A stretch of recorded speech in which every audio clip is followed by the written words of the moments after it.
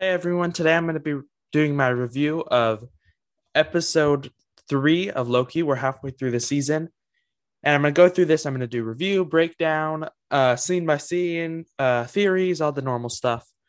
This was a very divisive episode. I feel like a lot of people really liked it, and a lot of people really didn't. So I'll give you my thoughts. I'm right in the middle. I thought it was mediocre. I really enjoyed it. It was fun, but it definitely was a lot weaker than the other episodes. And I think we'll talk about why, but I think that all stems from one thing. So I'm really trying to give the episode the benefit of the doubt. I feel like I want to like it more than I actually did. This was by far the weakest episode so far. Each time I rewatch it, I find that I like it less and less, which kind of sucks. It's enjoyable, but it's just not up to the standard the other episodes kind of established.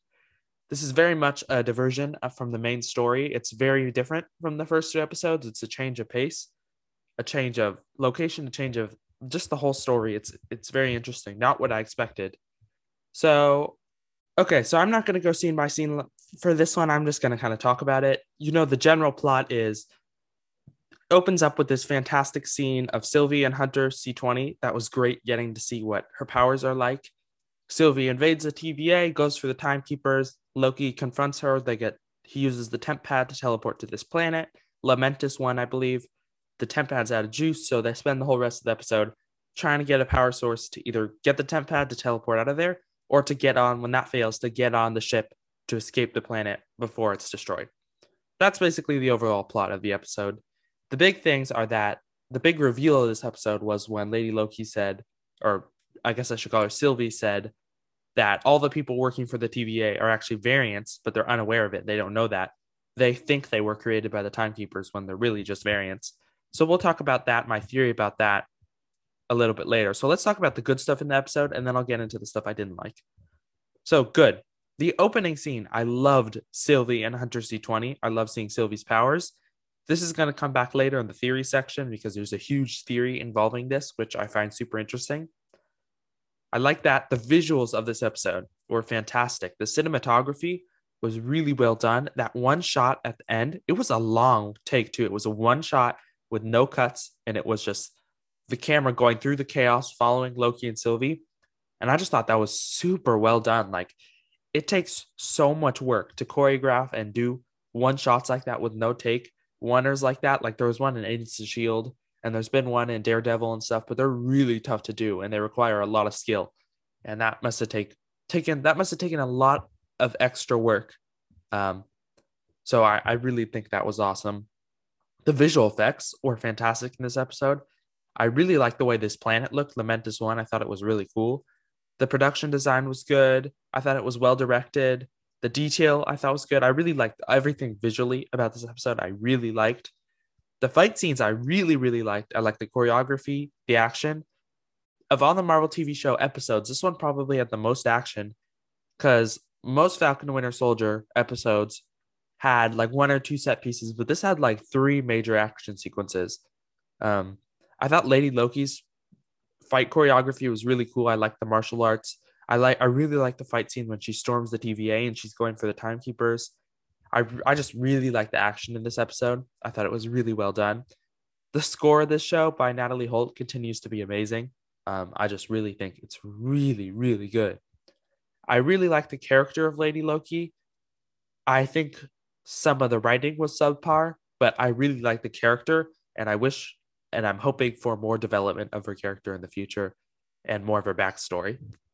I thought her chemistry with Loki was good. It was really good, but the writing wasn't to the point, wasn't to the level it was for the first two episodes. So I think they were doing everything they could with the writing they were given. And I think just this show has been established to be so smartly written that this one pales in comparison to the other two episodes. And I really think this was another writer. So let's get into the bad since I already kind of started. It was the writing. Everything from this episode comes from the writing. I feel like it was just weaker. It's not even that it was bad. It was just the other two episodes were so witty, so smartly written. Just everything was so well done that this episode just really pales in comparison. Like, it felt like the first two episodes were written by someone and this one was a different writer, which that could very well be the case because of the writer's room. I don't know. It's not weak on its own, but it's weak in comparison. It wasn't as smart. It wasn't as witty.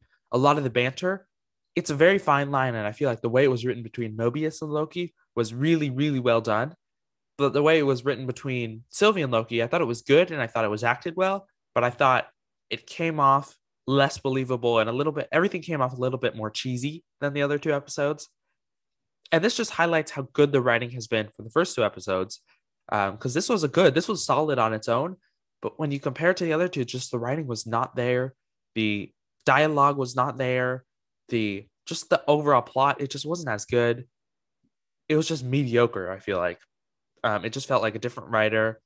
Another thing is that for an episode like this, where the overall plot didn't move forward a lot, I would hope for a little more character development. And there wasn't a lot of that either. There was some lines and there was a little bit, but not enough. Like, I still don't know much about Sylvie. I just still don't know much else about Loki. We'll talk about his power level because that was another big issue. I just feel like the writing of this episode was not nearly as good as the other two, and that really hurt it because the show has been so good, and this was solid. This was mediocre, good, but it's the weakest episode in my opinion. And I still really enjoyed it. I love the fight scenes. I love the visuals. I like Lady Loki a lot. I just hope that they get back on track with the smart writing again. Another big issue is Loki's powers. Because in this episode, well, first of all, Loki has had the normal comic book problem that I feel like Bucky has too, where he's as powerful as he needs to be for the story. Like Stan Lee even has talked about this. He's quoted saying in an interview, all the time people ask me who would win in a fight, this person or this person. And he says, and I always say the same thing, whoever the writer wants to win in the fight, whoever the writer needs to win in the fight. It has nothing to do with the characters themselves. It's the writer and what they need for the story. And all the characters' powers levels, some of them are really consistent, but I feel like Loki and Bucky especially have been really inconsistent just by their level alone. Like Loki recently in the timeline was just going toe to toe with Captain America, and now he's getting beaten up really easily. So I feel like power level, like Bucky too, he was going toe to toe with Captain America, but then Falcon and Winter Soldier, he was much weaker. I feel like Loki's power level is really inconsistent. Plus, in this episode, he displays all these abilities. Like he displays telekinesis. He stops a giant pole from landing on him, a giant pillar thing, and then reverses it back up. But he's shown telekinesis, but never to that level before. And where was that this whole time? Why hasn't he ever used that before? It would have been so useful in all these other situations he was in. So there's so many powers he displayed in this episode that he never used before, which kind of caused a plot hole. Like, why wouldn't he use these before? It's just so inconsistent. So that's something that kind of bothered me. And for Bucky, it didn't bother me as much, but for Loki, it does bother me. It feels like, especially his power level is always fluctuating and it's never consistent. And what he's able to do is never consistent. It's super weird. In the next episode, I want more development of Sylvie. I want to get back to the multiverse, the TVA, what's going on with that. And I want to get back to Mobius and the main plot and what's going on with that. That's kind of my hope for the next episode. I want to get back on track. I enjoyed this, but I don't want another like filler episode next time. Easter eggs, there was like another callback to another when Loki throws down the glass bottle and yells another when he wants more wine. That's kind of a cool callback to Thor. So overall, this was a good episode, but the weakest of the three. It just wasn't nearly as good for me in comparison. So now moving on from the review, let's get into theories because I have a lot of those. So before I said that this Lady Loki was Enchantress, pretending to be Lady Loki, that could still be the case, but I think this is a Lady Loki. But what I think is that she was born a Loki with the black hair, not with blonde hair. And when she said she decided to switch her identity, she renamed herself to Sylvie and she dyed her hair blonde to become someone else. But my question is, we know that she said she was on the run from the TVA her whole life. So I'm guessing what happened was she did something when she was young that caused a branch. The TVA came to apprehend her and prune her, but somehow she escaped and she dedicated her whole life to taking down the TVA because she realizes how bad they are. And another thing is that Like the TVA, when it's revealed that so many of them are variants, like that's huge. That means they're lying. That means what else could they be lying about? Do the timekeepers exist? What's going on with the TVA? How are these variants? Did the like TVA just take variants and then erase their memories and brainwash them into thinking they were created by the timekeepers? Like, what's going on with that? The TVA at this point, because of that reveal, they're evil. They need to be taken down. I don't think the individual people in the TVA are evil, but I think as an organization, they're evil. And I think they can't just stand the way they are. At this point, they're going to have to be taken down.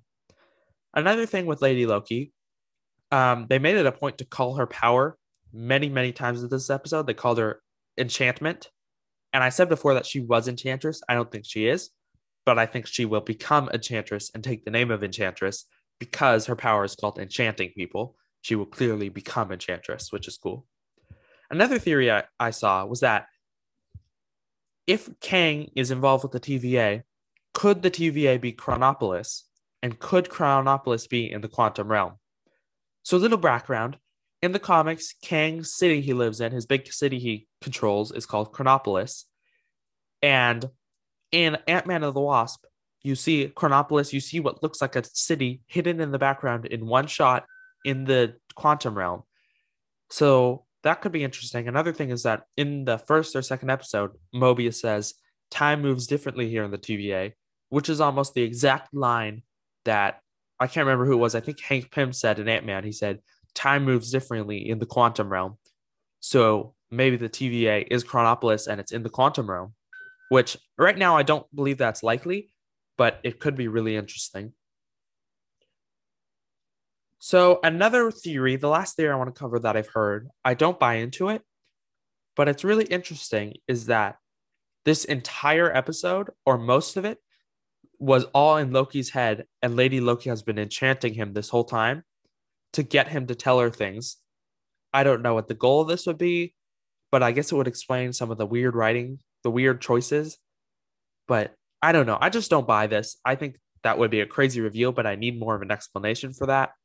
Um, what do you think of these theories? I think I'm interested. I want more development of Sylvia. I want more TVA. I want more Mobius. So I'm really looking forward to the next episode, and I hope they can get back on track because I really enjoyed this. But the next episode is what solidifies it. Like if the next episode is not as good, then that could be pretty bad. So we'll have to see. We'll have to see what happens. So, what do you think of this episode? You can let me know by leaving a comment, a voicemail, an email, or what did I forget? Or submitting a topic, a question, or a theory in the form in the description of this video. Remember, we're on the podcast platforms too, and we're on YouTube. So feel free to go to your preferred platform. I believe that's everything. Oh, for the people listening on podcasts, if you want, I do have put exclusive videos and I do live things exclusively on YouTube. And yeah, so that's pretty much it. Thank you everyone for listening. Have a good day.